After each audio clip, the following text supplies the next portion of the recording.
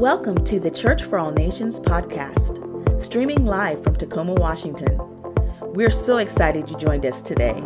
We hope you're encouraged by this week's message. Yes, well, good morning, friends, Church for All Nations family. I am so excited to be here with you today. My name is Pastor J.F. Wilkerson, and I want to welcome you to our Church for All Nations live worship gathering here online, wherever you're watching from. We just want to say thank you for spending part of your Sunday with us. It's such an honor, and we're humbled that you would entrust us with your gathering right now as we worship together. If you're with your loved ones, some friends, maybe you're alone, wherever you're at, I'm so grateful that the Holy Spirit connects us, even through a virtual platform. So love every one of you. Hey, we're continuing our series today entitled Stranger Stories. Stranger Stories. It's the month of October. People are interested in strange stories. Let's just be honest. And so today, we're not pulling away from what culture is interested in. We're leaning in, but on a maybe a different approach than maybe how culture is viewing this time. We're actually going to be looking at Scripture, and we've actually been in this series the last couple of weeks, and we've been looking at stories in the Bible that at face value can seem a little odd, a little strange. And we've looked at different stories. Last week we talked about Yael and the power that she held in her hand. And, you know, some of these stories can be graphic. Some of them can be confusing. A couple of weeks ago, we talked about some bears that mauled a bunch of little kids. I mean, there's some stuff in Scripture that can be kind of strange. But let me remind you, everything in Scripture is God-breathed, and it's there for a reason. And even in the strange, we can find application for our own lives as followers of God. And so today I want to look at a story out of the Old Testament in the book of Numbers, starting in chapter 22. If you have your Bibles, turn to Numbers chapter 22.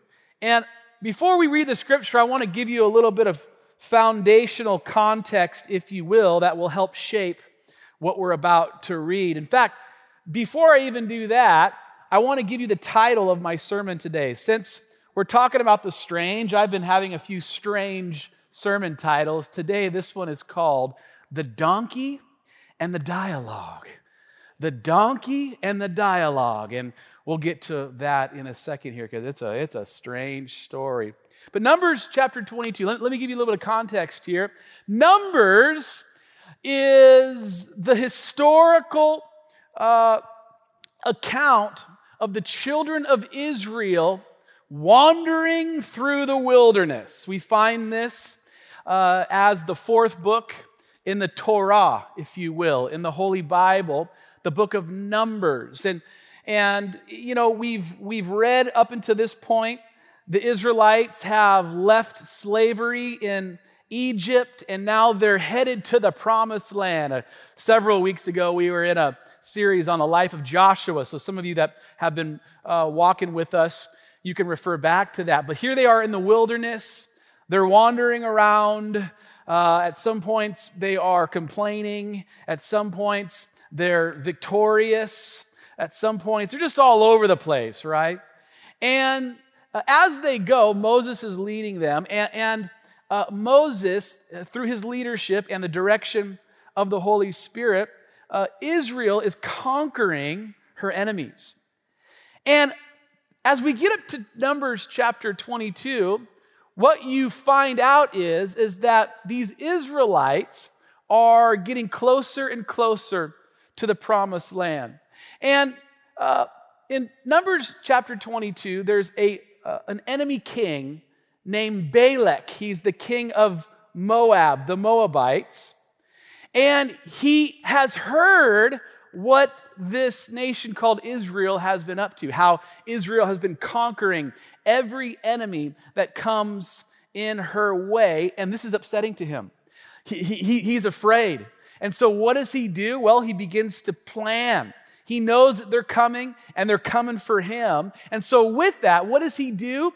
He calls his allies, right? And he says, hey guys, I can't take out this army on my own. I want to see if you want to join with me, and we can kind of start discussing what we're going to do. And so what did those other leaders do of those other enemies of Israel? They got together and said, yeah, what are we going to do? And they came up with this plan to have a prophet, some consider this man a sorcerer, if you will, named Balaam,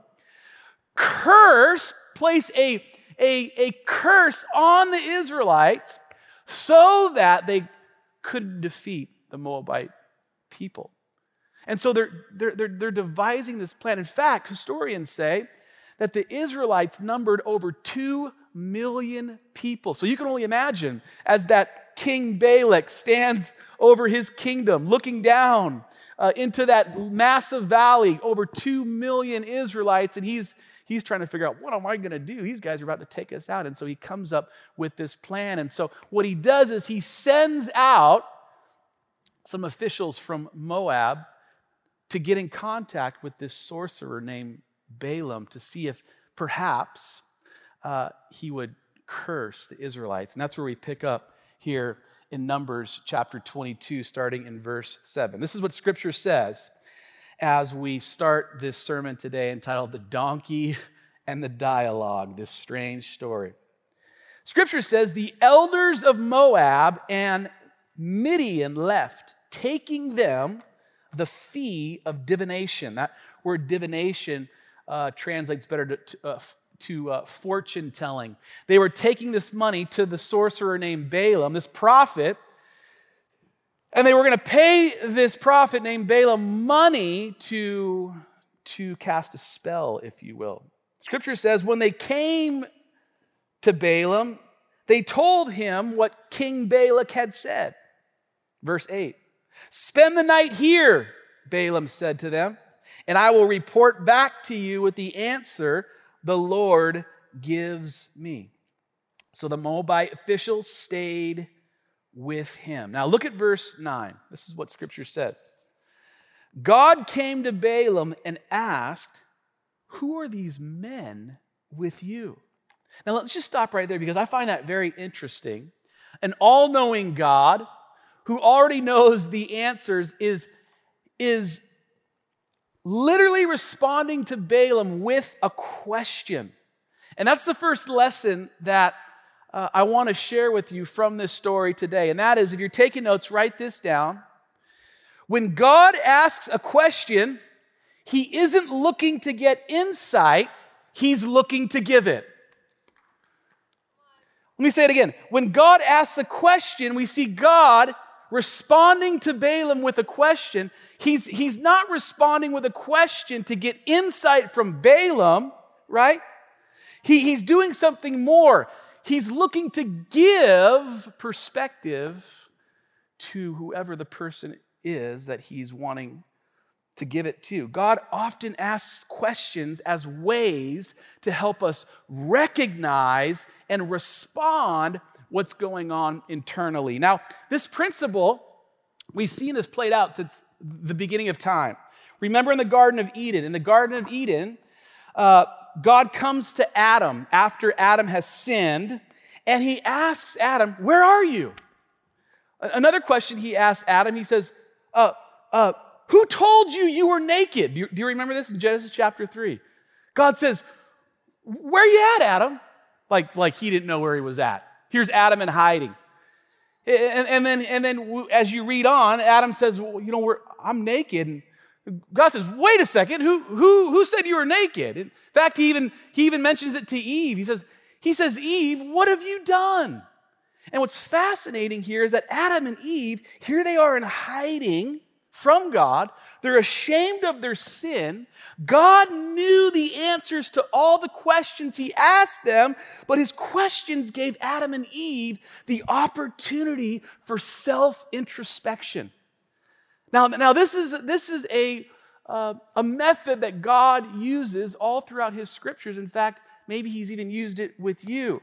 And for Adam and Eve, this worked. In fact, it coaxed them out of hiding back into relationship with him. And I love the lesson here because it reminds us that even in the depths of our sin, God's point is always grace.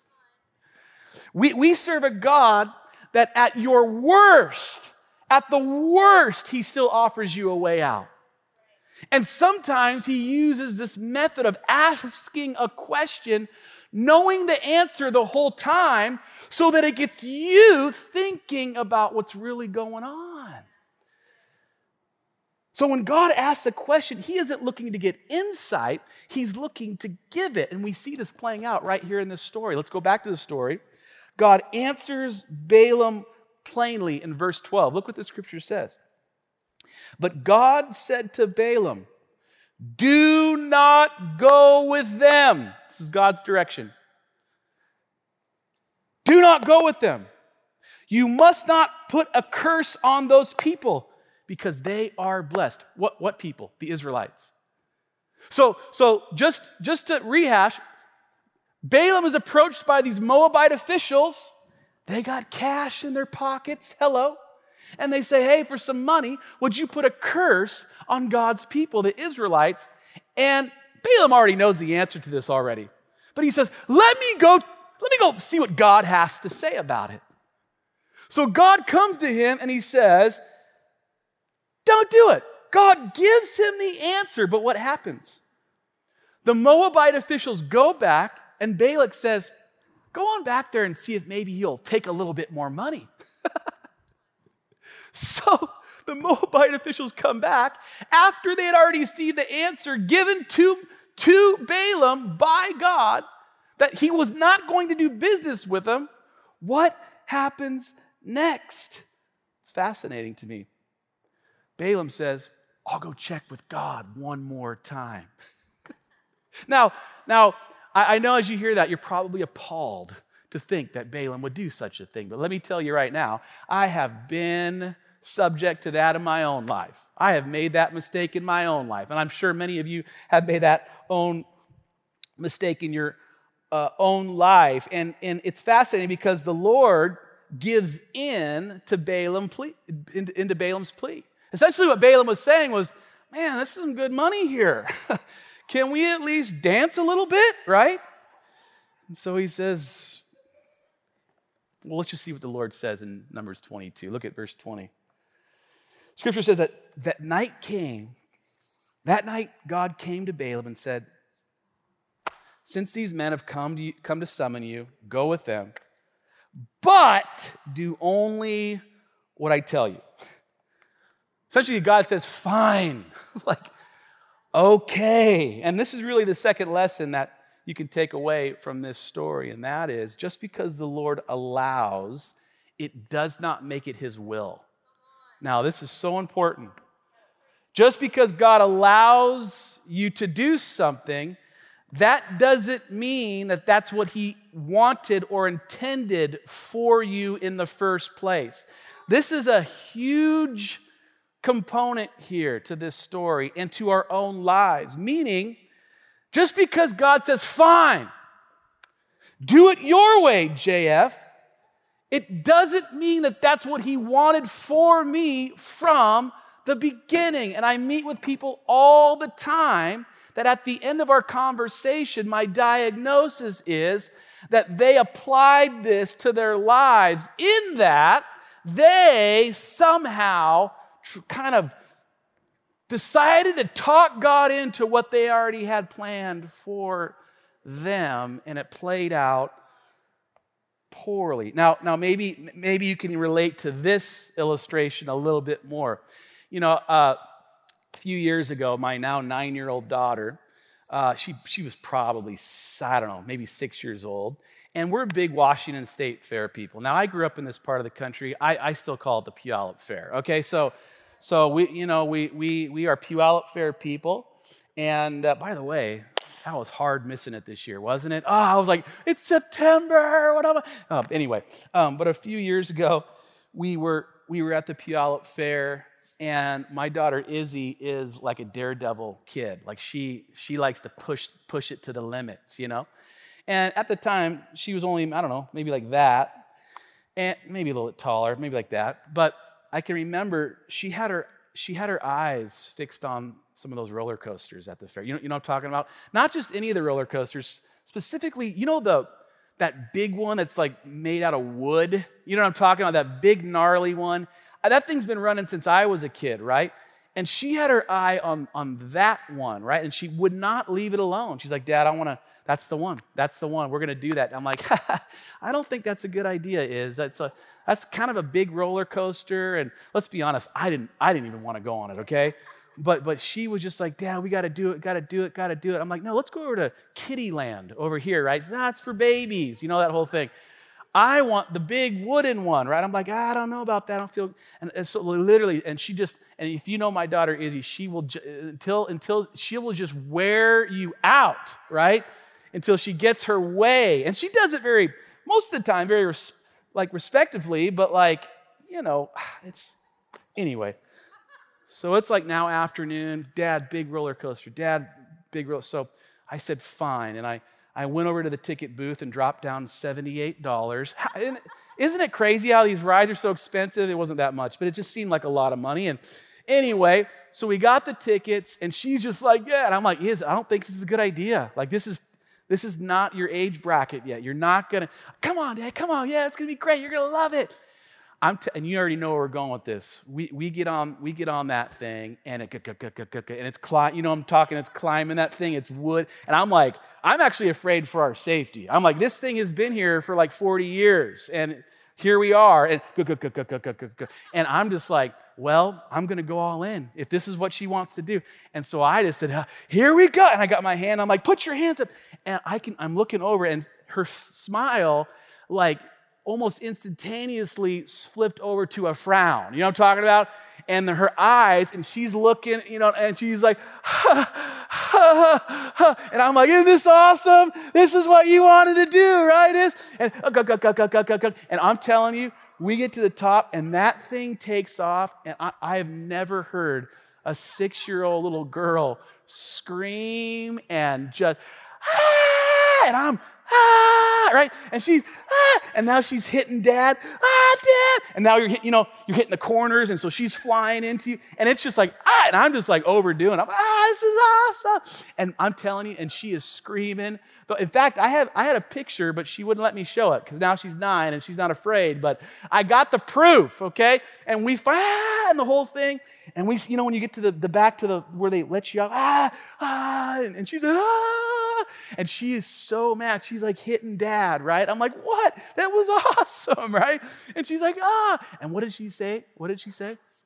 She looked at me with tears in her eyes, mad, hitting me.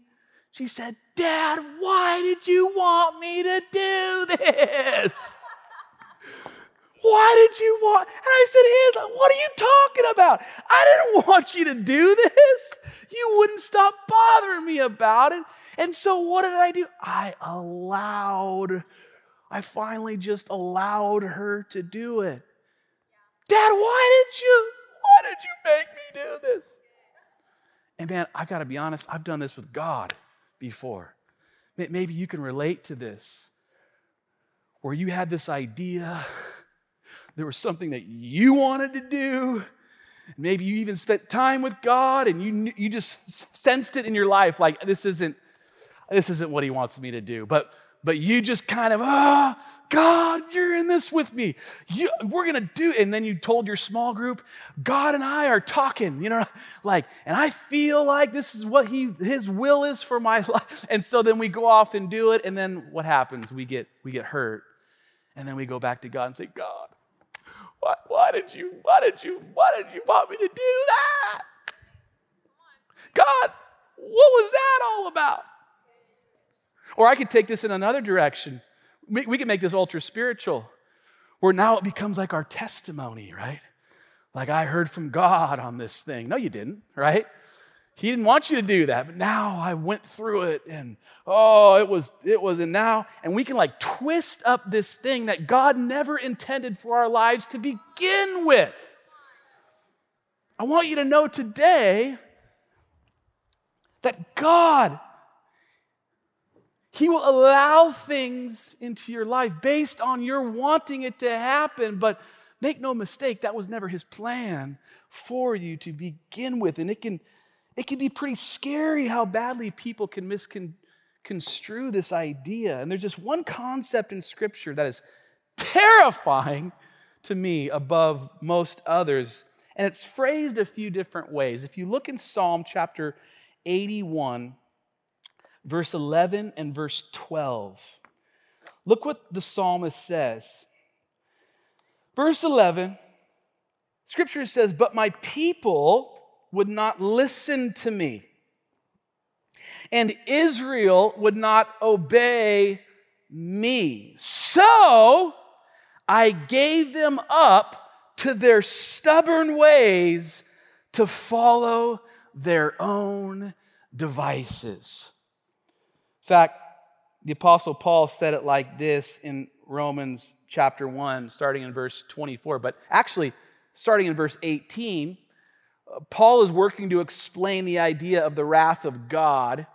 And so that's kind of the theme that he's on. And look what he says pertaining to that subject in verse 24. Paul says, "Therefore," now underline this phrase, "God gave them over in the sinful desires of their hearts." So Paul says that they had these sinful desires, and he goes on to talk a little bit about it. Sexual impurity for the degrading of their bodies with one another. They exchanged the truth about God for a lie and worshiped and served created things rather than the Creator who created all things. So Paul says, you know what God did? Because they were pursuing immorality and they had something on their mind that wasn't of God. God just said, "My hands are off. Have at it." That was never his plan for them. It was never his plan for you. It was never his plan for me. But God, because he loves you so much, it almost sounds counterintuitive, because he loves you so much and that he's given you this thing called free will to love him back, right? He says, okay, my hands are off. And he allows things to happen in our life. It's an interesting component to this story because we see this being played out. Just because the Lord allows it doesn't make it his will. And the story goes on. Numbers 22. This is what Scripture says. Verse 21. Balaam got up in the morning. He saddled his donkey and he went with the Moabite officials. Now look at verse 22. But God was very angry when he went. We parents, we can relate to this in so many ways. When we've asked our kids to do something, or our kids are begging us for something over and over again, and they can't get our heart for why we're not allowing it. If you're a parent, you know what I'm talking about. And it's almost like we see this with God right now. And God said, okay, you can go, but I'm not happy about you going, Balaam. And so look what Scripture says. God was very angry when he went, and the angel of the Lord stood in the road to oppose him. Balaam was riding on his donkey, and his two servants were with him. Now look at verse 23. This is fascinating. When the donkey saw the angel of the Lord standing in the road with a drawn sword in his hand, it turned off the road into a field. So would I, by the way, if I was a donkey. Balaam beat it to get back on the road. Then the angel of the Lord stood in a narrow path through the vineyards with walls on both sides.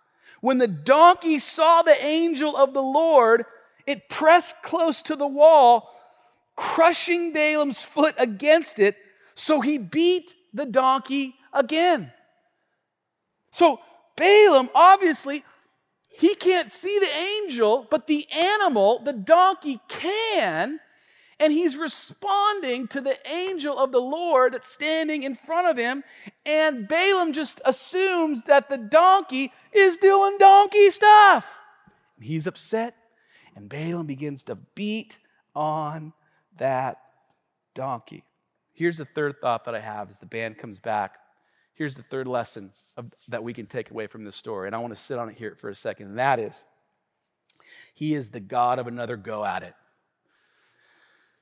Write that down. We serve a God who is the God of another go at it. And this is where the story gets really strange. This is why I chose this story to be in this collection of talks, because this is where it gets strange. And in fact, I was going to tell it, this part of the story, my own way. And I was going to do the JF version of this story. In fact, my wife even encouraged me to tell it like that, right? But I just finally said, look, I want to, but if I don't read it right out of the Bible, I don't think people are going to believe that this story is actually in the Bible. So just bear with, I prefer just to read it so you can know that it came right out of Scripture, okay? And I'll add some of my JF stuff to it, okay? Verse 26, this is what happens. So here's the donkey, and he's dodging this angel with the sword, and Balaam can't see what's going on, and so now he's upset with the donkey because the donkey is embarrassing him in front of these enemy officials, these Moabites. Verse 26 says, then the angel of the Lord moved on ahead and stood in a narrow place where there was no room to turn, either to the right or to the left. When the donkey saw the angel of the Lord, it lay down under Balaam, and he was angry, and he beat it with his staff. So this is the third time this poor donkey's taken a beating. Verse 28, this is where it gets weird. Then the Lord opened the donkey's mouth, and it said to Balaam, what have I done to you to make you beat me these 3 times? So the donkey talks. What? But that's just part of it. It gets better. Actually, it's funny because Balaam just nonchalantly responds back to it. In verse 29, it says, Balaam answered the donkey, you made me a fool. If only I had a sword in my hand, I'd kill you right now. That's funny. The donkey says, what are you doing? Beat me up. And Balaam doesn't go, oh my word, my pet donkey talks. He gives him a reason why he's doing it. I don't know. That's hilarious. Verse 30, the donkey said to Balaam, the conversation continues. Am I not your own donkey, which you've always ridden to this day? Have I been in the habit of doing this to you? No, he said. It's just like, he's like, man, we've been traveling together a long time, friend. What are you doing to me? Verse 31, then the Lord opened Balaam's eyes. Just sit on that for a second. There's been moments in my life where my eyes were shut. And I needed an intervention from God, if you know what I'm talking about. Like I needed my eyes opened. And Scripture says that's exactly what happens here. It says the Lord opened Balaam's eyes, and he saw the angel of the Lord standing in the road with his sword drawn. And so he bowed low and fell face down. This picture of humility, this picture of going, oh, yeah, no, this isn't the direction God wanted me to go. My eyes have been opened. His eyes were opened here. Verse 31, verse 32, the angel of the Lord asked him, why have you beaten your donkey these 3 times? I have come here to oppose you because your path is a reckless one before me. The donkey saw me and turned away from me these 3 times. If it had not turned away, I would have certainly have killed you by now, but I would have spared it. Verse 34, Balaam said to the angel of the Lord, I have sinned. He repents before God in this moment. He goes on to say, I did not realize you were standing in the road to oppose me. Now, if you're displeased, I will go back. Essentially, he's saying, I'm sorry. I want to make it right. And man, whenever you come to God with that type of an approach, with that type of an attitude, man, he doesn't he doesn't grab the stick out of your hand and hit you back with it. It's not what happens here. Verse 35, the angel of the Lord said to Balaam, go with the men, but speak only what I tell you. So Balaam went with Balak's officials. My friend, today, he is the God of another go at it. In all of our mistakes, in our sin, when we've decided to do it our way, God still loves us enough to say, get up, daughter. Get up, son. You're forgiven. You have another go at it. This is the God that we serve. In the midst of our sin, although he may remove himself from stopping you from doing something, his heart is always for you to come back. In fact, the Holy Spirit in the midst of your sin has the power to be working on your heart in that moment. What does Scripture say? While we were yet sinners, Christ died for us. And there's an account of a famous leader in the Middle East during the ancient times who was known for his murder and his slaughter of Christians, and he would have been considered a terrorist today, and he's traveling outside of Syria on a road that to this day is still called the road to hell, and he's on his way with his group of executioners to murder and pillage and slaughter more Christians. And the same angel of the Lord that met Balaam on his road to destruction meets this terrorist by the name of Saul. And in that moment, he has this encounter with the Spirit of God. And there's this process of repentance and restoration to the point where God even changes Saul's name to Paul. He gives him a new identity. And what's so fascinating about the life of St. Paul, who, by the way, went on to write and record most of the entire New Testament through his letters to churches, church planter, that while Paul was in the murdering business, the business of terrorism, the Lord was still working on his heart, to the point that Saul, who now has his name changed to Paul, goes on to be the mouthpiece for God himself. We serve the God who gives us another go. And I think about the countless times in my own life where I've let him down. And God never turned his back on me. He never excommunicated me. He always said, son, get back up. I've got a plan for you. I've got a purpose for you. I'm working on you. When God asks a question, it's for your benefit, always. He knows all things. He's not asking for fresh insight. He's asking because he has a nugget. He has a download for you, my friend.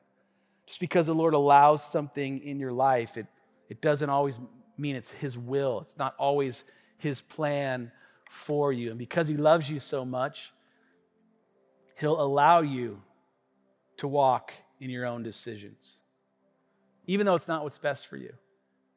But what I love about that even when we take the wrong road, there's still redemption. There's still grace, because we serve a God of another go at it. Come on, let me pray for you today, wherever you're at.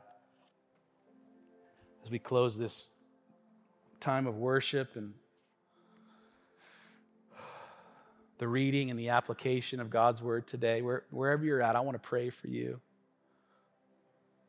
I wonder if you're watching, maybe you're at home in your den, or maybe you're sitting alone with your smart device somewhere. and the Holy Spirit's working on you right now. Maybe there's been something that you've been pursuing, or maybe it's just been a complete life direction that goes against God's best for your life. And I wonder today, as we read in this story where God opens Balaam's eyes, where God meets Paul on the road to Damascus, Syria.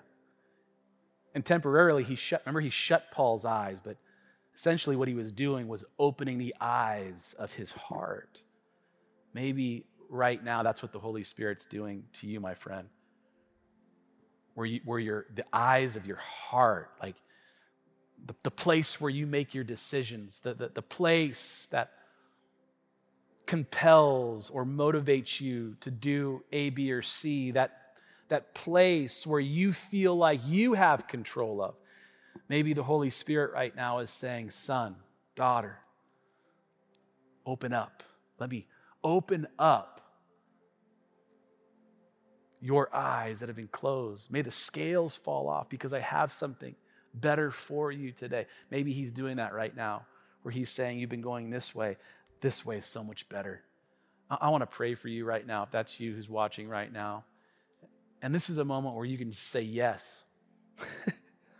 Balaam, right in that moment, he repents. Like Saul, Paul, he repents. And his whole life is changed. He goes on to live out the assignment that God had for him. In fact, some of you go, oh, well, it's already too late in life for me. Paul didn't even start any of his Christian work. Many historians say not even until the age of 40 years old. All right? We read Scripture, we read all throughout Scripture of people late in their senior years who just start different assignments. It's not too late. It's never too late. So right now, I want to pray for you. If that's you, you say, I want to say yes. I want the Holy Spirit to speak to me. I feel like my own eyes are being opened right now. I want to pray for you. Lord, I pray for my friend watching right now. If that's you, just say, Lord, I accept you. I believe in you. Jesus, come into my life. Expose the areas of my heart that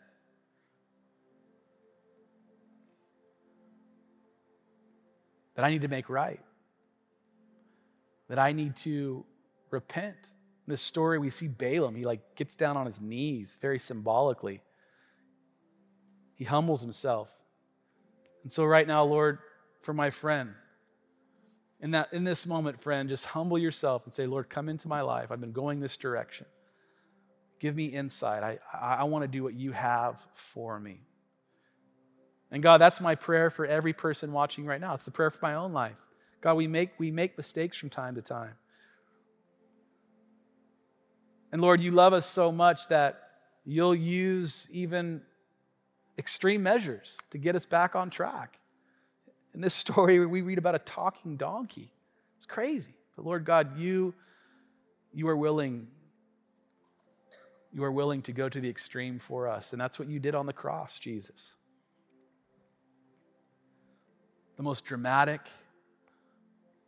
the most selfless act of sacrifice, you laying your life down for us. So God, I pray for every person that's watching right now. Give them peace today. God, remind them that you direct our steps, that you guide us, that if we're willing to get spiritually, if we're willing to quiet ourselves, if we're able to tune out the noise that's all around us, you have great insight for us, direction. So God, I pray for every person watching right now today, Lord God. Give them peace and hope and rest. God, we find rest in your grace. So God, we give you praise for this moment that we've had today. Thank you for your word. In Jesus' name, amen, amen, amen. Thanks again for joining us. To hear more messages like this one, be sure to subscribe and check out our podcast channel. For more content and to connect with us, go to cfan.church.